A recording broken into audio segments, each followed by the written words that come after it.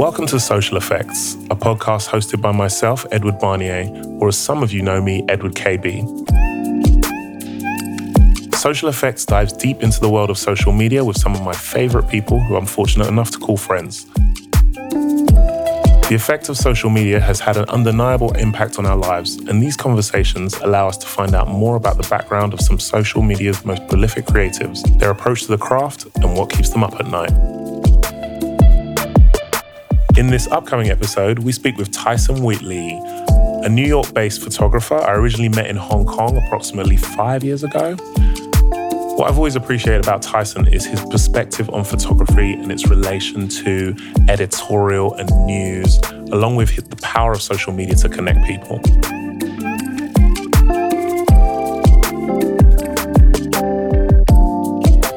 You know what? I'm inspired, man. As soon as I got off the airplane, I was like, oh yeah, like everyone's skinny here. Not like back where I'm from, where it's okay to be fat. Dude, the only thing I've been eating is McDonald's. I'm literally the largest guy, like coming off that plane, and I was like, oh boy, I remember now. All right, man, I'll get with it. Seriously, it's the same. I've been in Europe the last 3 weeks. I already lost 10 pounds in one day out here. Also, you sweat it all out. You do. We used to climb mountains. There's no mountains in New York. This is gonna be the saddest podcast. We're all gonna talk about like how awesome I was in life when I lived here, and now. No, how awesome you still are. Yeah. But I guess I should start by saying I'm here today with Tyson Wheatley. He is one of the original creatives that I looked up to when I moved to Hong Kong. And actually, we worked together for the same company at some point. Yeah, it's true. And I don't know what to say for an introduction other than to say that without this guy, I wouldn't be taking photos in the way that I do or doing any of the cool stuff that I think my life has in it now. And so I owe so much to this guy, and I wanted to squeaky chair. I wanted to talk to him today and just find out why you started on this photography creative journey. I want to go through what you're doing now. Same reasons as you, I think. And then like what you think is going to happen next in the world of social media, creativity, photography, and all that kind of thing. Yeah. So just want to hand it over to you. Well, I got to answer. That was like a 6-part question. Wow, just now. Let's just start with the first one. No, okay. So like, if we just start with, how did you get started? I got started because of Instagram. Yes. Yeah, and I think you did too. I did, definitely. You know, it was. It's so. I mean, well, first look, man. That was a really nice thing you said just now. I got chills. That was like so nice. I mean. But like, I feel like you were there. I just got started a few months earlier, you know, or something like that.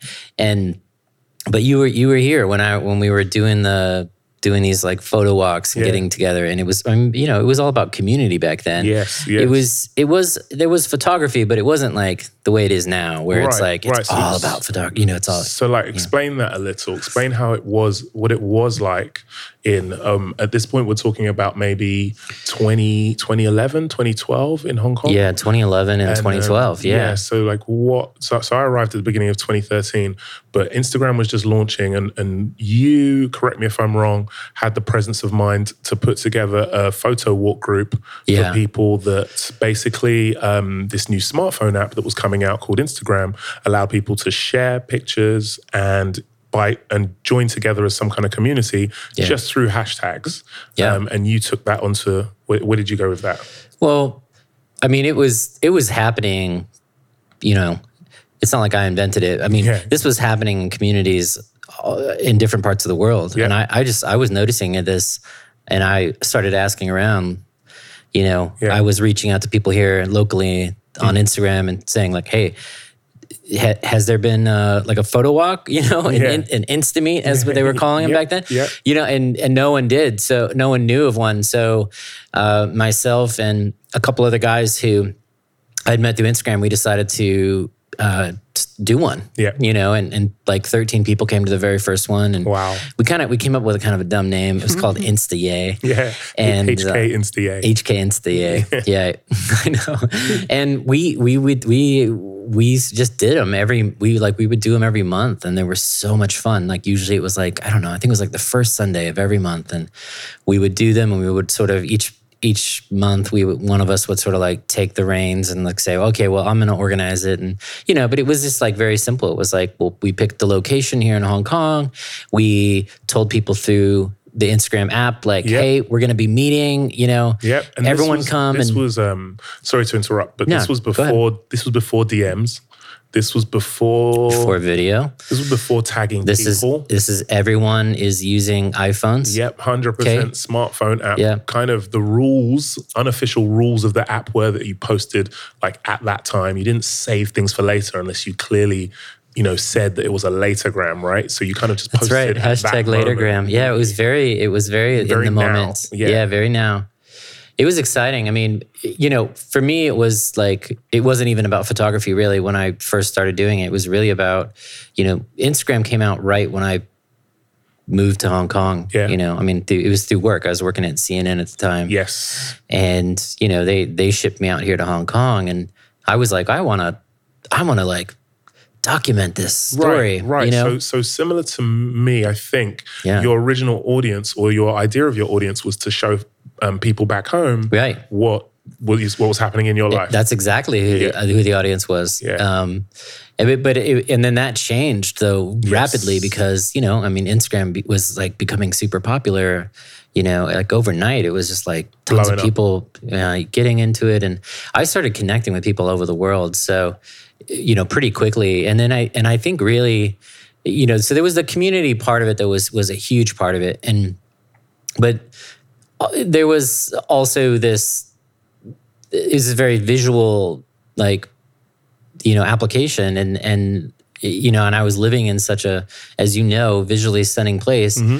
And so it kind of, it started off like very community, but then it was like, oh, well, I'm really kind of into this, like capturing images of the city, you know, and you know, and then more and more people were sort of getting on it, and then there were, you know, and then I think we all sort of spurred each other on, and before you know it, it was like all of a sudden it was like, you know, like you would see someone posting like a really amazing photo, and you would think, I remember, at least I would say, I was always like, wow, you know, look what, you know, someone like Michael O'Neill, right? Like, look what he did. Like he took this amazing photo, but it didn't feel really inaccessible. It felt like something I could actually do myself, you know, in part because we were like using the same equipment, you know? Yes. Yeah. That was a big thing.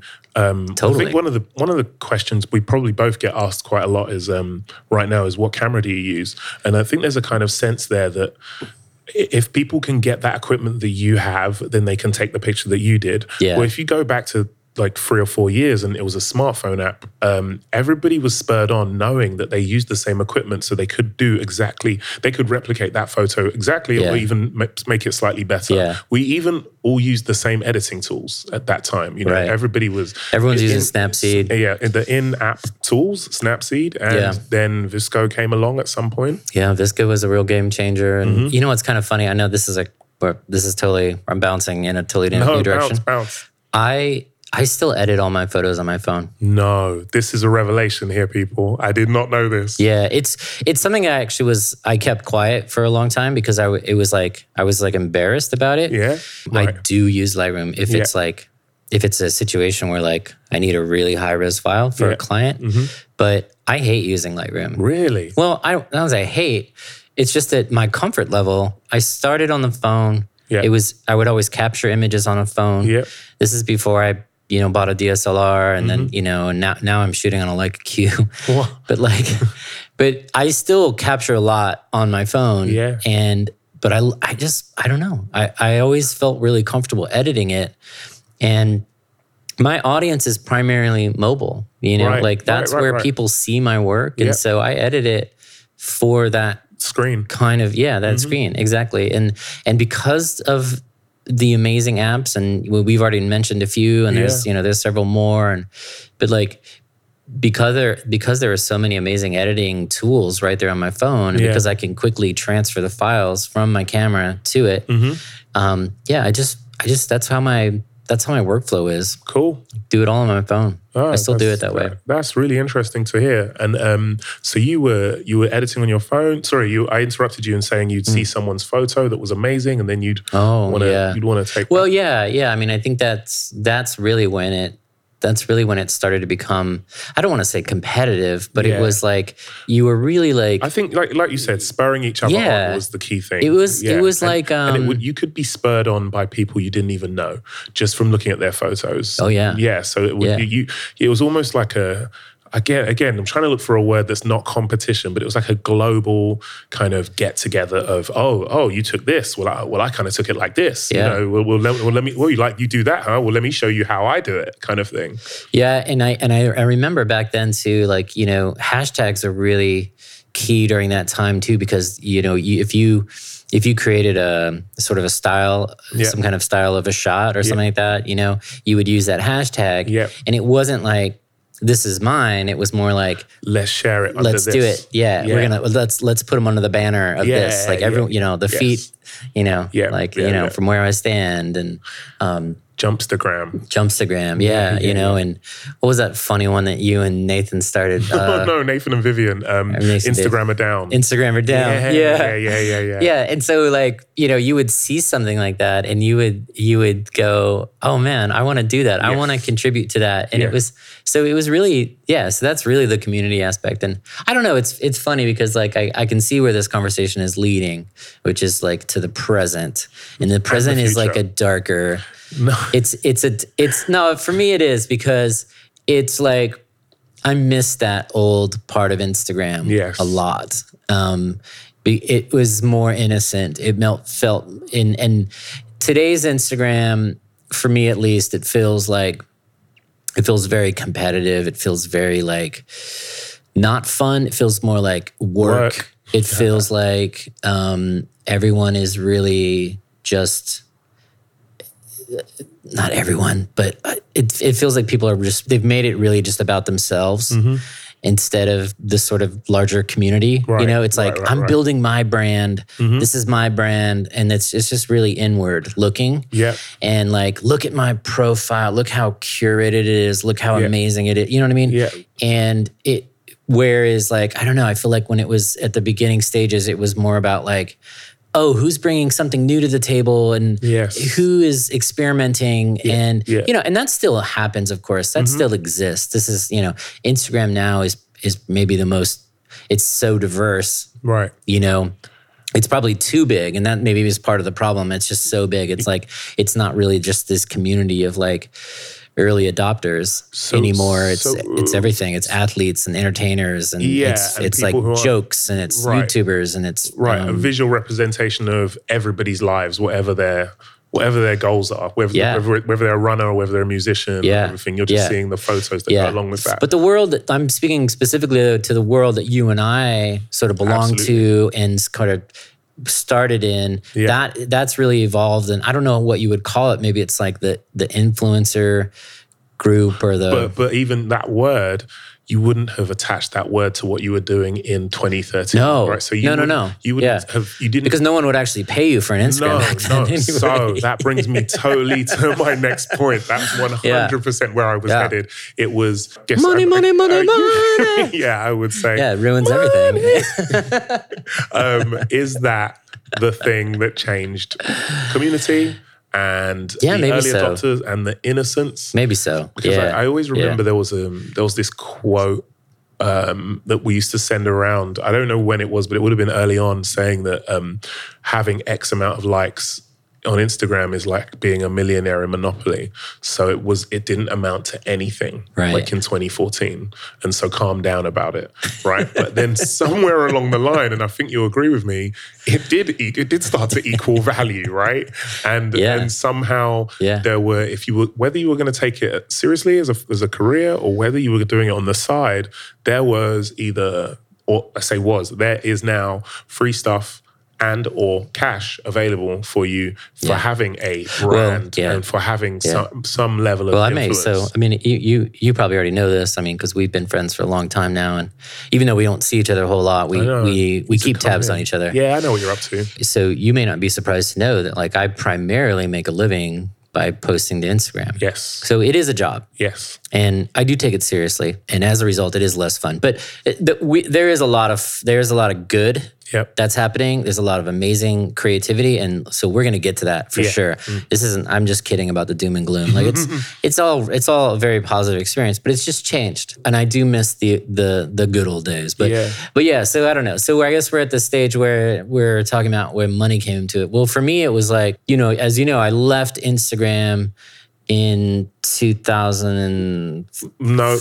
I think before you say that, you're going to have to take a step back and say why you left Hong Kong. Just for those who don't know. I left CNN to go and work at Instagram. Yes. Yeah. So, and that was, that was a big, I don't know how much we want to get into, but that was like a very life-changing moment in a lot of ways, right? I mean, it was, first of all, I was leaving a career that I had worked for years on. Absolutely. Like 11, 12 years at CNN. I was like, I was well liked. I was well positioned. I had, as you know, I had like a corner office with an amazing view, and I had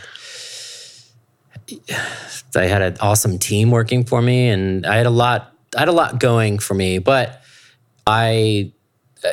this opportunity kind of came out of, I don't say nowhere. It came from all the community stuff that you were doing, and you at this point you were helping me with. And, and I will say this: a lot of times you see people say, "Oh, you're so lucky that it's so so cool that they found you," or something like that. But those people don't know, or they don't take into account how much you worked for that. Not knowing that was the goal, but how much work you put into the community, how many photo walks you did, how many mountains you climbed.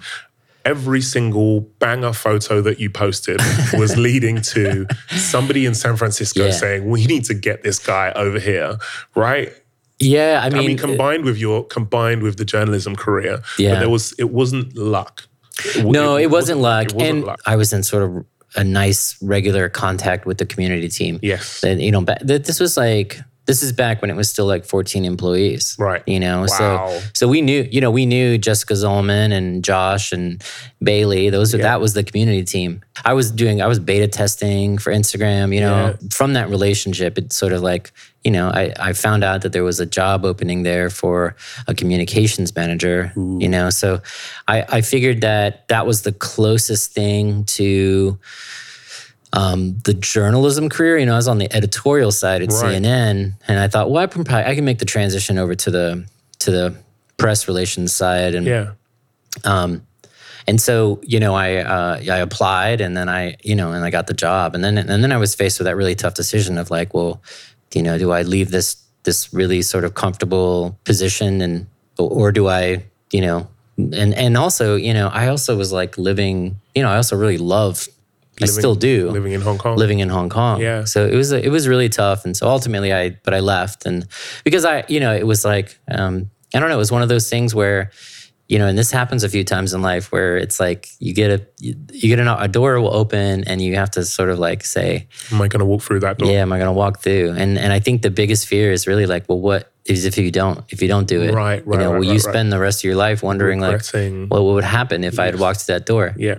So, I mean, we're going to fast forward a lot here, but like, ultimately it didn't end up being the dream job that I thought it was going to be. Right. It ended up not really being a good fit. It wasn't a good fit for me. It wasn't a job that I really liked. It was, in a lot of ways, it took this sort of shine off of Instagram, sort of being behind the scenes and working with it. And I have a lot of love for the like incredibly smart and talented and hardworking people at Instagram at that time. I mean, by the time when I got there, it was like 100 people working there. And then when I left, like, a year later, it was, I think, getting closer to like 150, maybe 200, but still a relatively small team, and everyone like working really hard. I was there a year, and during that year, we launched video, we launched ads. Yes. Okay. Yes. That was a big thing. Huge. And we launched DM.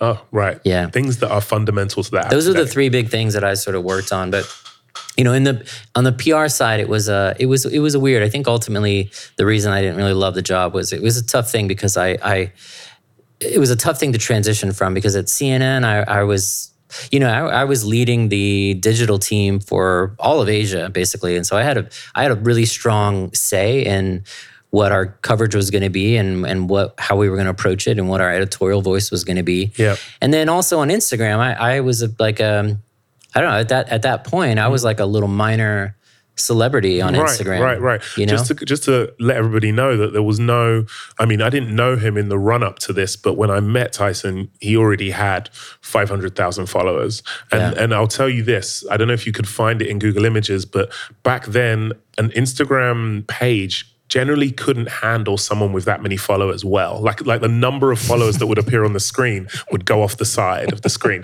And that is what it looked like when I first met Tyson. It was like 501, 0, something that went off the screen. And I was just like, I just couldn't get my head around it at all. But I never asked him. I couldn't either. Because I was just like, well, I've got to be cool about this, but I genuinely don't understand how this, I didn't know there were 500,000 people on Instagram at that time, right? So he probably had every follower. Well, I don't know. I mean, it was, that I was lucky enough to be on the sort of one of the earliest suggested user lists, yes. And I think because I for a while I was kind of like the only dude in Hong Kong, you know what I mean, the one that they were like the representative of Hong Kong, right? Photos from Hong Kong, and I don't mean that like I didn't think of myself that way. I'm just saying that like they chose you at Instagram. They were choosing people in different locations as the key like representative. So I just like won that lottery ticket, and then all of a sudden like my Instagram blew up. Yeah. It went from like 30,000 to like 500,000. Amazing. In I don't know, in 8 months or something. I don't really know. I don't remember exactly, but it was nuts. And I went with this huge ego. No, I went with look at me. I went to Instagram with a very strong voice, right? In terms of like who I am, my own identity on Instagram. Agreed. And then I had to go and work there. And then not only that, but I took a role that's very behind the scenes. Yes. It was very like, the voice of Instagram is Kevin. Yeah. It all goes through Kevin. Mm-hmm. He's the only voice that we have. Right. I think the approach at Instagram at that time, I think it's changed now because there's definitely different spokespeople now. Mm-hmm. I would spend a lot of time. We would sort of deal with some of the issues we would deal with like, some celebrity has posted, pictures of boobs or something like that, and like that's what the press wanted to hear about and all that. So, anyway, so it ended up not being the right fit, and then so there was also, to be just completely candid. There was also a lot of personal turmoil going into my life at this time, right? I was going through a divorce. I was away from my children who remained here in Hong Kong and still live here in Hong Kong and still go to school here. And it's a happy ending, folks. Don't get too distraught here. But it was a very emotionally difficult time for me. Leaving the city, taking this new job that I thought was going to be like the dream job, and it quite wasn't. And then also going through divorce, being away from my kids. It was There was a lot happening. Yeah. I think Tinder had just come out in San Francisco, and that was bad. That was bad for me. That was so I just kind of went. I went through this like dark period, but like creatively though, I feel like I was exploding because I was like, man, I'm living in San Francisco, and now I'm just ripping it up. And you're surrounded by creatives, I imagine. Yeah. I mean, one of the biggest key influences for me in the photography world was Michael O'Neill. I already referenced him earlier in the show. Yep. His handle is now, I think it's just Mo. Just right? Mo. Yeah. So, he just lived like a mile away from me, and I would just go hang out there whenever I could and just soak it up. And San Francisco, the Bay Area, is such a visually amazing place. It's still one of my favorite places to go and shoot. And you've got such character, fog. You've got the mountains. You've got the sea. I was still very like, active and going out and shooting and just loving it. But then it got to a point where it was pretty obvious that like this wasn't gonna be the right fit for me. I had to leave Instagram. Basically, it was it was made pretty clear to me after some conversations with my boss that like this wasn't really working out. So I had to figure out what I was gonna do. And then I sort of entered into this whole new phase, which has just led me to where I am now, right? Which was, it was basically like, what am I going to do? Yeah, but I feel like even you're like just arrived at the right time, because I would say that had the Instagram thing not come along, you would not have in 2013 thought of leaving CNN to go and take photos. There wasn't a social media influencer type career in 2013, and so if we look at it, you're talking about in the space of a year, right? Between 2013 and 2014, something happened. Yeah. Enough people joined Instagram, enough brands started to pay people that it was enough for you to say, actually, this could be my thing. Yeah. Well, I mean, so what happened was right when I left Instagram, the influencer thing was just in the very beginning stages, as you mentioned, right? And I think if we think like what did happen, you mentioned some of the key things. I think Instagram, opening up to advertisers, that was also a key step. Yeah. Because that's when brands really started to take notice. Absolutely. And so, I think at that time there had been a few kind of early campaigns. Right.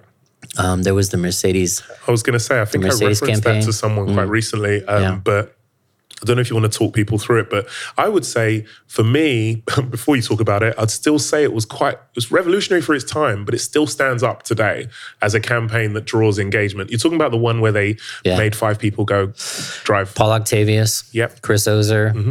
Alice Gow. Michael O'Neill, right? Michael O'Neill. Yeah. And he's getting a lot of airtime. He's getting a big shout out. And the 5th person.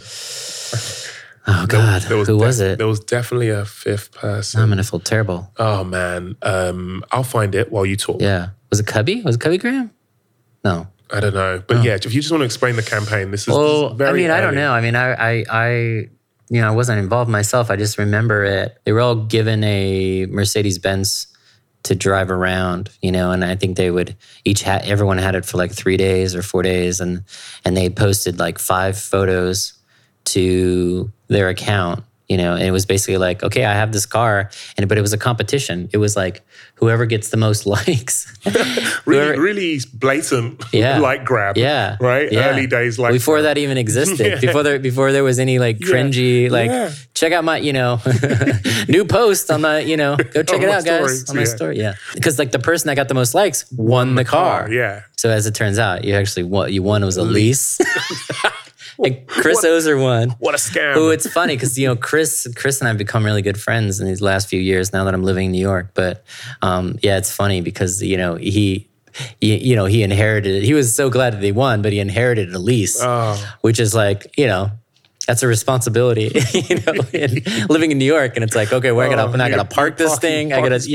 So like my big break really was, I actually wasn't like really looking specifically to be like an influencer, which I don't think influencer was even a word back then. Right. But I was starting to get approached by people. I think the first brand approached me when I was still working at Instagram, actually. It was Turkish Airline, and they wanted me to go and do this thing. And I was like, I can't do it. I can't do it. I work at Instagram. Yeah. You dummies. Can't do that. But it was like for no pay or anything like that. But long story short, the sort of big break for me was I got invited to do this campaign with Travel Alberta. Right. And I think it was one of the early, I don't know if it was the very first but it was a big one. And I went on this thing. And so here's a funny story. Yeah. So I don't think I was the first choice for this. I think someone backed out, and it was through Stay and Wander, which is Alex Stroll and our good friend Maurice Lee Lai, who, so they organized this, and they got they just stacked it full of like amazing influencers. Pay Ketron was on it, and Benjamin Heath, and Alex Stroll was there, and Tim. Yeah, the 13th. 13th. That comes later actually, because he was on it, but he wasn't actually that campaign. He was on the campaign right before. That was Hello BC. That was British Columbia. Right. Okay. So I got booked on this Travel Alberta job, and then subsequently I got booked on a the thing that happened a week earlier with Tim. Right. Yeah. I see. Yeah. Gosh, my own memory is fading. No, I think it's pretty strong. But here's what happened. Essentially, was I was still shooting everything on an iPhone. Oh wow. Even then.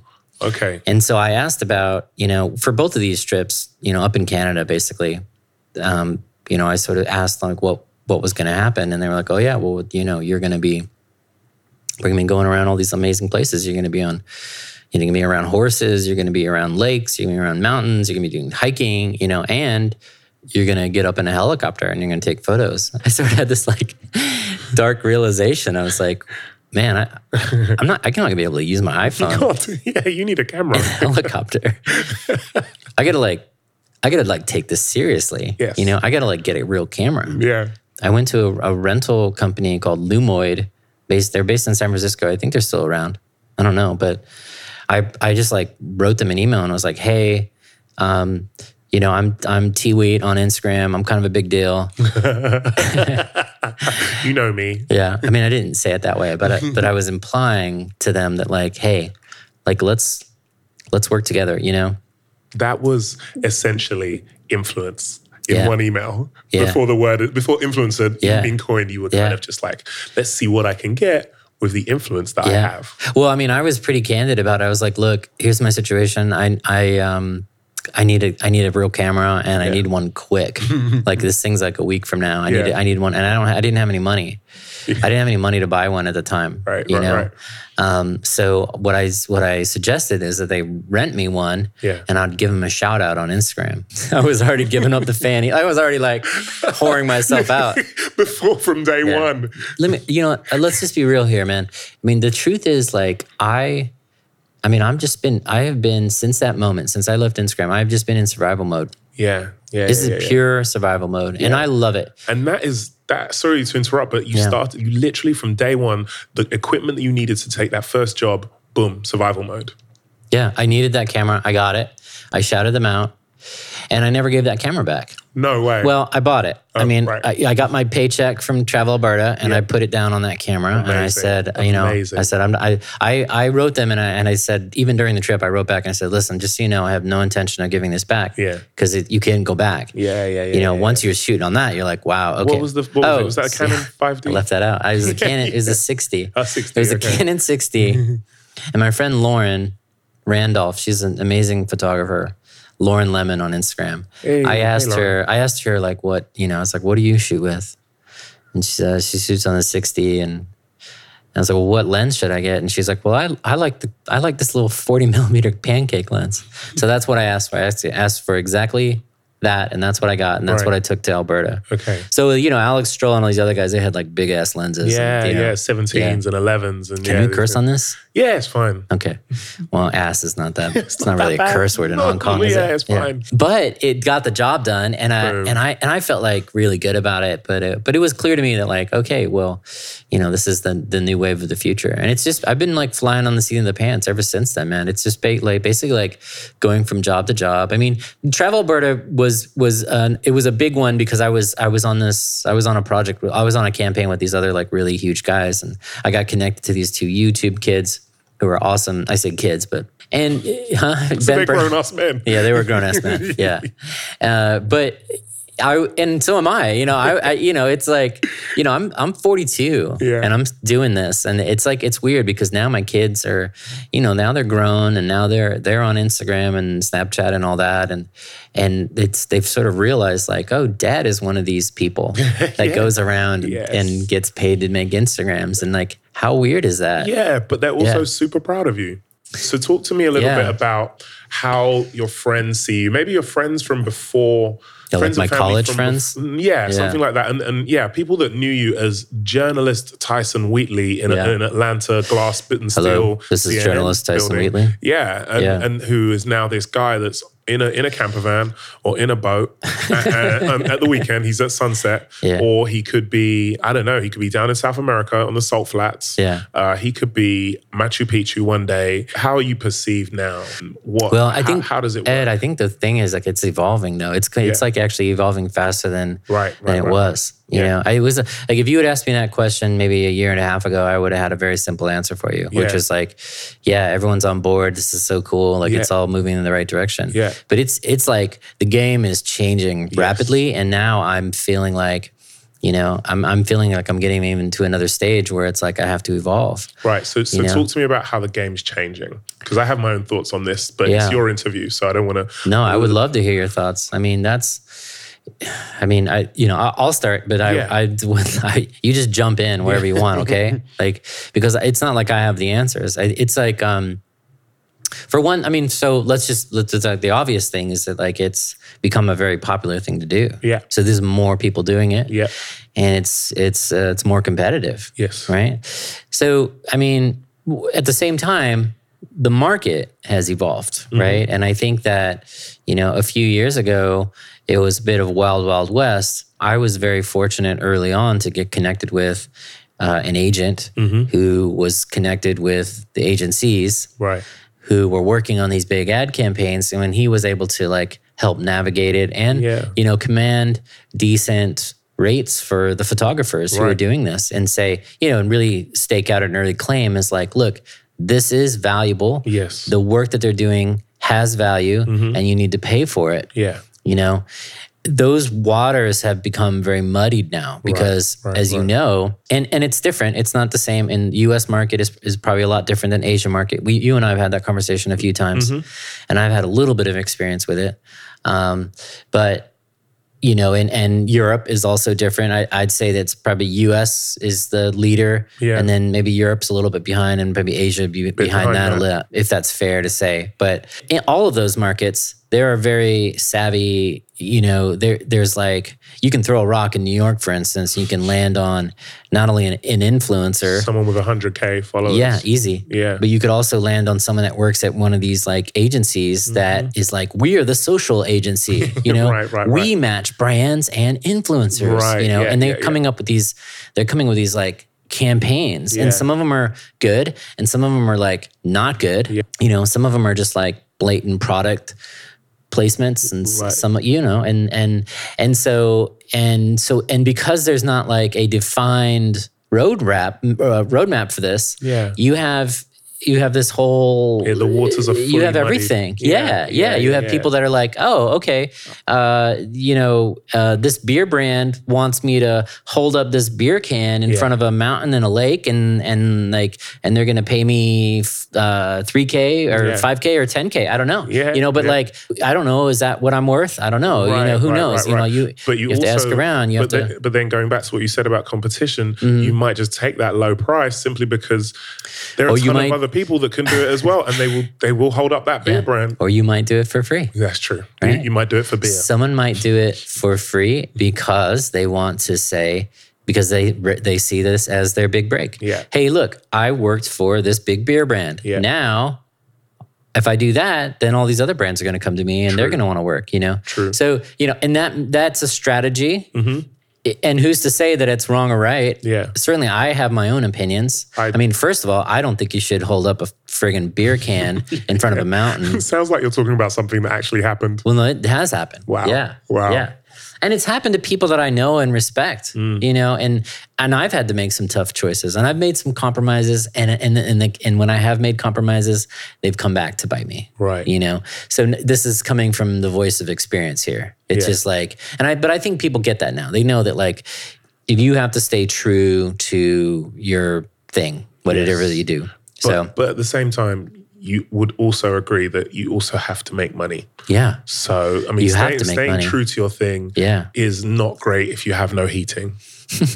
Right? You're like on a blanket on the floor. Like, at least I stay true, and you're like shivering. At the base level, if someone asks you for a very small compromise, then you may agree to it. Well, and you know, and I've got 3 kids that are going to school. Absolutely. At a very expensive school in Hong Kong. And I live in New York. And I do a lot of traveling. So it's not easy. It's a hustle. And so, you know, that's but then, you know, so then there's this other like creative thing, that's this whole creative tug of war that's going on right now, just within my own vibe. I'm trying to figure out like, what kind of artist am I? You know, like what am I? What is it that I love to take photos of? What's my thing? And the weird thing is like, I like taking a lot of different kinds of photos. And so I feel like I've really stretched myself in these last couple years, and I feel like it's paid off in the projects that I've been able to get. But in terms of like my sort of community on Instagram, not everybody's been on board with it. Right. So like it's not, not everybody has come along with it. Like it used to be a lot easier to sort of grow my sort of following and audience. And now it's almost impossible for me to do. There's two things I want to ask about that. Yeah. First of all, I would say that, do you feel like, I mean, although you stayed true to yourself, do you feel your followers expect a certain thing from you, and you may have deviated slightly, and those followers were just like, well, I'm going to go follow someone else then? I think there's a lot of things that happen. I think that like there's just so many. There's a lot of amazing people to follow. Yes. You know, like, you know, because of whatever, the algorithm or whatever, you know, like. Algorithm. Because this is the algorithm talking. I don't want you to see Tyson's photos. Does it have a voice? yeah, it does, Ed. You didn't know this? I'm surprised. No, I don't know. You don't know because you're murdering the game on Instagram. No, you're still growing, right? I'm still growing, but yeah. I'm across some of that stuff. The algorithm still throws some of my stuff in the bin all the time. It'll like just chuck it. I'm just trying to. You just got to work out why, and then be like, do I care this time or not? You know, when it matters. Okay. For me, sorry to hijack society, but I just feel like if you post what you think is like an absolute banger and there's nothing wrong with it, the sky is like orange and purple, the flare is blowing up, it's from an angle no one's ever seen in the history of the world, right? You know, you fired that drone up to 500 meters, you're at the peak, it's all this fog. You know what I'm saying? You know what picture I'm talking about? Something that's like, oh my God, the world is about to end. There's a nuclear sunset. And then when the algorithm throws that in the bin, then I'm upset. Then I'm upset. Then you're upset because I'm like, what did I do wrong? Like, I'm in this incredible city. I know you love Hong Kong, algorithm, and I do that and it doesn't work. Then there's going to be troubles. I'm going to throw my phone down. But if I'm trying something experimental, right? All right, if I'm like shooting a portrait of someone, or I'm just going to do something just a tiny bit abstract. The person's going to be out of focus and the background's going to be in focus. I think I'm talking about a shot I did the other day. Girl hanging her head over the side of the. I love your portraits, Ed. I like what you're doing. And then if I do that and then the algorithm doesn't like that, I'm happy to move on, because I just feel like from a personal point of view, the photos that are favored are pretty traditional, amazing cityscapes, right? Of course. Very colorful. Yeah. With, we both know exactly what kind of photos are favored. So, I mean, if I'm... I used to know. I feel like you're tapped into it now. I don't know that I'm so tapped into that anymore. I feel like just to drop one last thing of the algorithm, but I feel like if you don't do enough of those photos that are in favor for a certain amount of time, then it's almost like you're put on tier 2. You're put on another plan. I'm on another plan. Do you know what I mean? No, I'm telling you. And once you're on that other plan, it's very hard to get off. So to get into numbers, I mean, I don't mind talking about it, but like, and I'll explain why, because it took me a long time to get to this, but I'm now comfortable in it, and I recognize that like, I don't give a fuck whether you like my photo or not. Good. Yeah. The truth is, I'm not doing it for the audience. Yeah. I used to be doing it for the audience. Yeah. Now I'm doing it for me. Good. And I'm just trying to be the best photographer that I can be. Yeah. And I'm trying to find my voice. And I'm committed to doing that. I'm incredibly thankful that I have this big number behind even though it's inflated by the suggested user list. Right. It's a thing that I can be proud of, and it can open up doors for me. Yes. And if I'm doing quality work, hopefully I can still get hired to do it. Cool. And you can still have influence. People will still see it. A large number of people still see my posts. It's just not as big as it used to be. Yeah. And that number is, that number doesn't really go Up or it's down? not really going up. It's just sort of, no, it's going a little down. It's aggressively. So like a couple of years ago, I'd say where if I had one of those shots that you were describing, a certifiable banger. Yeah, 100%. Sweet Yosemite, nectar, sunrise, right? nectar flowing through it for all the flowers. Yeah. Yeah. That would get like maybe like 10 to 13, 14K, right? Likes. And then all of a sudden, really, it was almost like a switch. I noticed maybe in the span of like 2 weeks, like, that same type of style of photo would get like 7 to 9. Right. And then maybe 6 months later, it was down to like anywhere from 5 to 7. So like now I'm lucky if it gets, 6K or something like that. So that was tough for me to deal with. Yes. Like, because it on an emotional level, it was like, it sort of revealed some things inside of me, which was like, wow, man, you really got sucked into the matrix here. Right. Like you really like went deep down this, like you were believing that your stuff was amazing and you were justifying it by the number of likes you got. Yes. And then they took that away from you. They took that away from me. And then it was like, whoa, they can take that away from me? That's bad news because this is how I'm making my living and that can get taken in. So that's like an emotional thing that you go through. It's just like, whoa, yeah, this is not in my control. Right. So how do you deal with that? So how did you deal with it? Well, that's the kind of what I was talking about earlier, which is like, I just said, well, I'm going to just try to do quality work. Yes. And I'm just not going to get too bogged into the game. Yeah. Right. The game is important for sure. It's important to let people know. It's important to be out there and posting and sharing and doing quality work. Yeah. But you can't you can't make it just about the engagement. Right. Because I tried. As soon as I started losing it, I was like, I'm going to try harder. I'm going to go twice as hard. Yeah. I'm going to, and I tried all sorts of things. I was like, okay, well, I don't know. I mean, and then what I realized was like, the other sort of key thing that I realized, and this is more a critique about Instagram itself and whoever created the Instagram or the algorithm or whatever. Yeah. The problem, the way I see it, the problem with the algorithm is that you were talking earlier about like wanting to take, if you want to try something new, right? Yeah. So the sad thing is like if you deviate from the norm, from the known, from the thing that and like that's so what it's created is like, so if you deviate, right, and then like people they're like, I don't really like that one, and they don't like it because they didn't like it once or twice. Yes. Then you sort of get thrown off of their radar, and like you can probably still come up, but I don't know how it works. But it's clear that like it'll move you down and make room for something new. Absolutely. Because it's trying to feed you the thing that you're gonna like. Absolutely. Right? Yeah. And the problem with that, there's lots of problems with that. The main one is it kills creativity. Thank you. Yeah. Yes. It punishes creativity and it makes it makes us all so afraid to try something new. Yes. Which is the exact opposite of when Instagram started. Absolutely. Because we were like all about trying stuff new. Yes. And now it's like, no, it's got to be a lake and it's got to be a mountain and it's or no, because that's my thing. Yeah. Right. No, totally.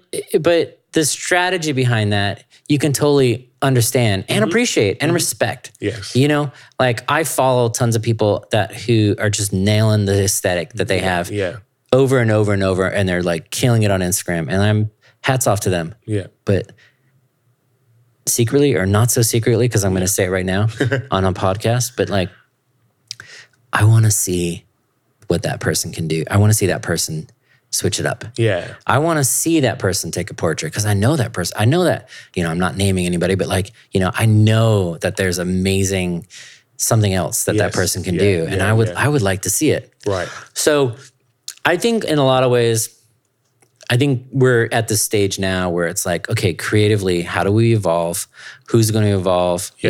Who's going to take risks? And I'm hoping that we're going to get back to a place where we're comfortable doing that, because I feel like the people, at least the people that I know and yourself and so many others, these are like, you're not just like people I follow on Instagram. You become my friends, but you're also like my creative peers.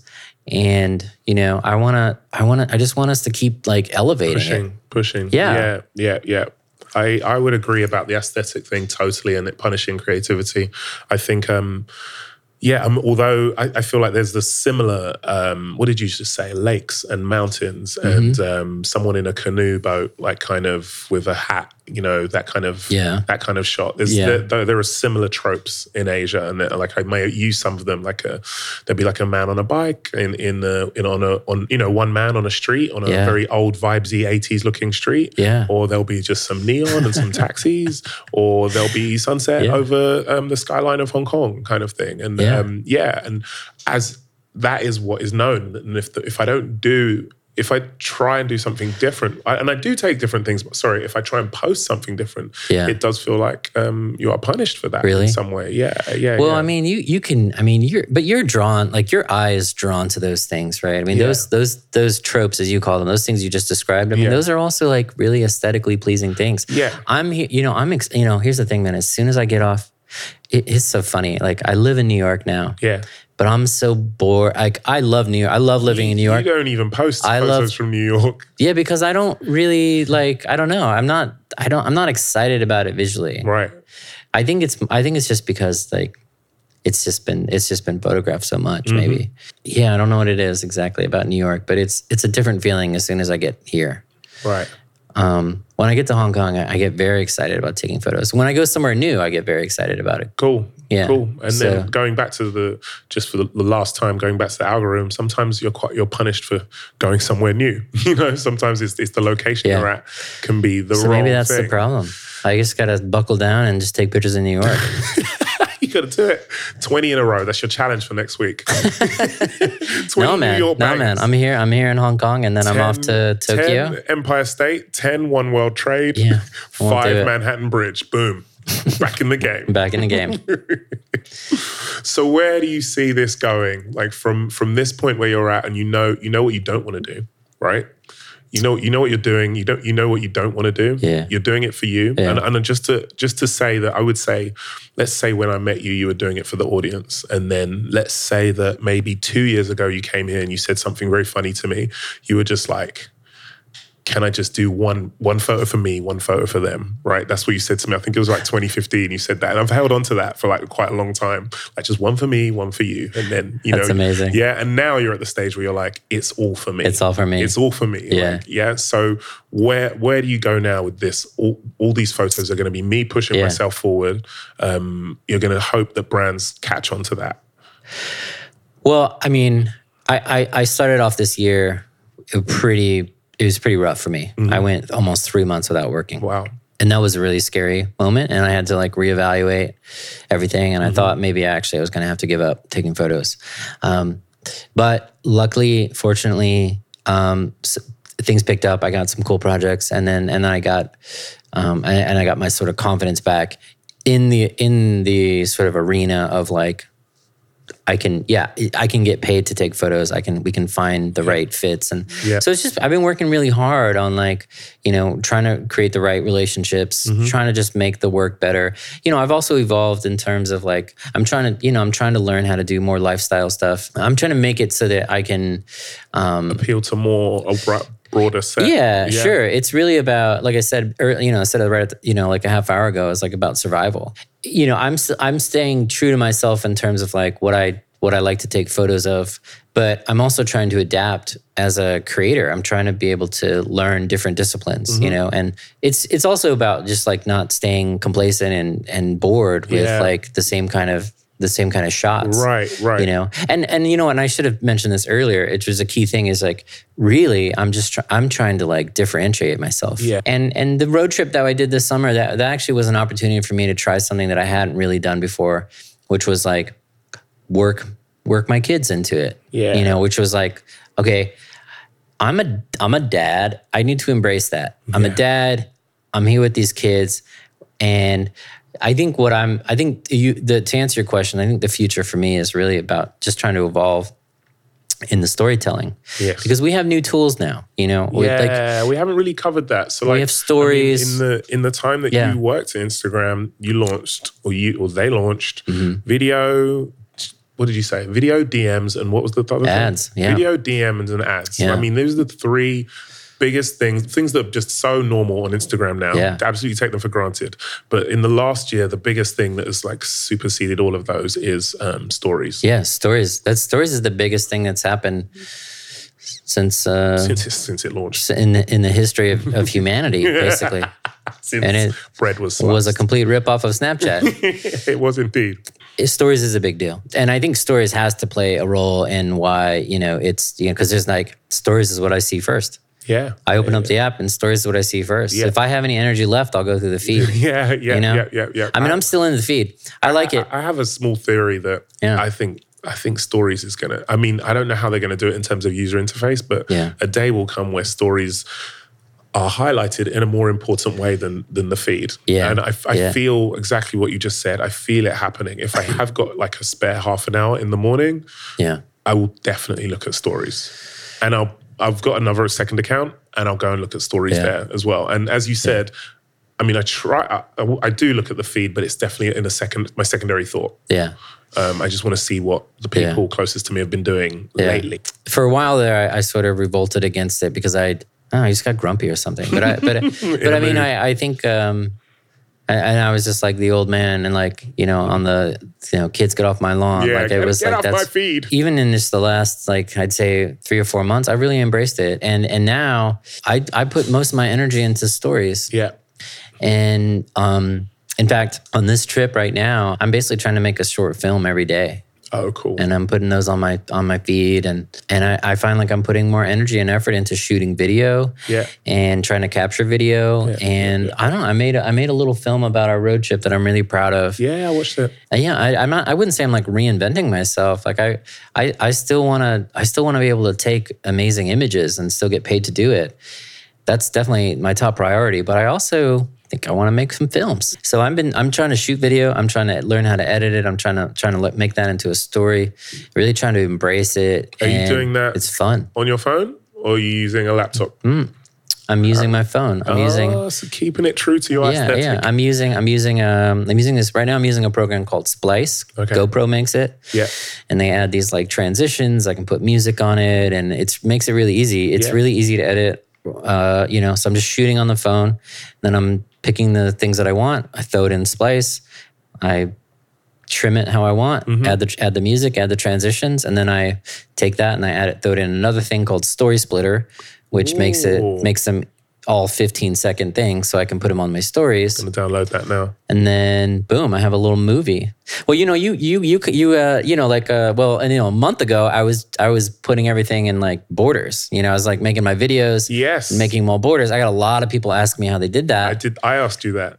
Yeah. You did, and I told you. I tell everyone, if anyone DMs me and asks me how I'm doing something, I always tell them it's like, I'm just using this, and so. I feel like stories have become quite professional over the last few months. Yeah. And I feel that's where it's going. Yeah, we're getting to this stage where for me, stories are like, feel like Instagram 2013, 2014 again. People like doing stuff on their phone, putting a filter on it. See, we told you were going to have a happy ending. We're back in, folks. We're back. So I just feel like that is, I don't know. I'm not even a feeling I have. I can see it happening. It's just, we're all moving towards that. Just getting better at video and becoming better storytellers. Yeah. Unfortunately, at this time with stories, it's all gone after a day. But ultimately, I would say there are so many things happening on the internet every day socially, before you get into like reading the news, so many things socially happening in a day that even if you did something that could be seen next week, would you even look at it? If one of your friends created a video this week, put it on their feed, would you watch it again next week? Not really. Like, it would very rarely. So actually just putting it on stories and having it disappear after a day isn't that big a deal. And if it is spectacular, maybe you can save it and put it somewhere else later. But I feel like stories is the thing. And maybe the thing that, if not brings back your sense of community that you were looking for, maybe at least keeps your creative energy flowing. Well, I have more engagement on stories. I mean, look, you just got to get your work in front of the right people. Yes. You don't have to get in front of everybody. Yeah. It's really, I've learned that it's just really about making like really important connections and having that trust with somebody. Yeah. And I mean, I feel really grateful and lucky that that I can call you a friend. Yeah. You know? Oh. And we like that you inspire me and that I can hopefully still inspire you. Like that's really you do. That's really all that matters. And I'm not trying to be the most famous Instagram, you know, I mean, we've got Chris Burkhardt for that, you know. You got Alex Stroll. And Alex Stroll, both great guys. Yeah. And I think that photography is it's a tool that I have. It's something that I love doing in this age that we live in. Like you can be whatever you want to be. Yep. And I think that I'm like living proof of that. Yep. Yeah. For me, I just have to find out what my own voice is. And I've been having a lot of fun on. I'm getting closer. I mean, I feel like with stories, I'm feeling it in terms of like, this is what feels fun and natural. And, you know, I don't know. I mean, I have to be really vague about this, but like I had a meeting here in Hong Kong with a filmmaker from Australia. And we were talking about doing a really rad project that may or may not happen, but nice. but it could be a new sort of phase for me to work in on. Cool. that I would be really excited about. So, you know, there's all these cool opportunities. I'm still getting jobs. I'm going to do a project in Tokyo next week, and then I'm going to go to Hawaii and do a project and that I'm really excited about. And so I think like the dangerous thing, and this is something that I went through in my darker phase, the dangerous thing for me was comparing myself to others. Right. I think it's good. Healthy competition's good. I think it's good to like see what other people are doing. Yeah. But you just can't get caught up in like, oh, this person's got that job. Why didn't I get that job? Yeah. There's a guy that's poisonous. There's a guy in Hong Kong. I'm sure it's not his quote, but he's the one that shared it with me. A guy called Brian. His name is on Instagram is Young Flacco, and he told me that comparison is the thief of joy. Yeah. So I don't know if we want to end it on that note, but like if you can, well, we were supposed to be happy, but the point is, if I think to be able to enjoy yourself or to really appreciate what you do and take the time, I think stop comparing yourself to others. That's a great way to move forward. What I've learned is that you just have to be really laser focused on your own thing. I mean, so there's that, but then there's the other thing of it's like, let's all do it together though, you know? And I think that, you know, and don't forget to like support and love your fellow creatives. You know, I think it's like you absolutely need to be driven and stay focused and like block out the especially like anything that's going to cause anything negative. You know, like hating on somebody because they got a job that you didn't. You know, that's not gonna work well for you at all. No. But at the same time, like also remember that this is like a community and like stay, you know, out there giving the love and support. You know, I'm just trying to do that really and have fun, of course. Of course. I think we're going to end it there. Okay. Thank you very much for that, Tyson. You're welcome. Keep going. No. No, let's go shoot or something. Yeah. Or go eat some dumplings.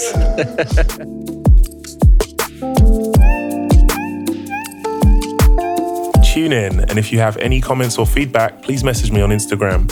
And if you like this podcast, we ask you do one thing and one thing only. Please share it with a friend or wherever you can. Let's get into it.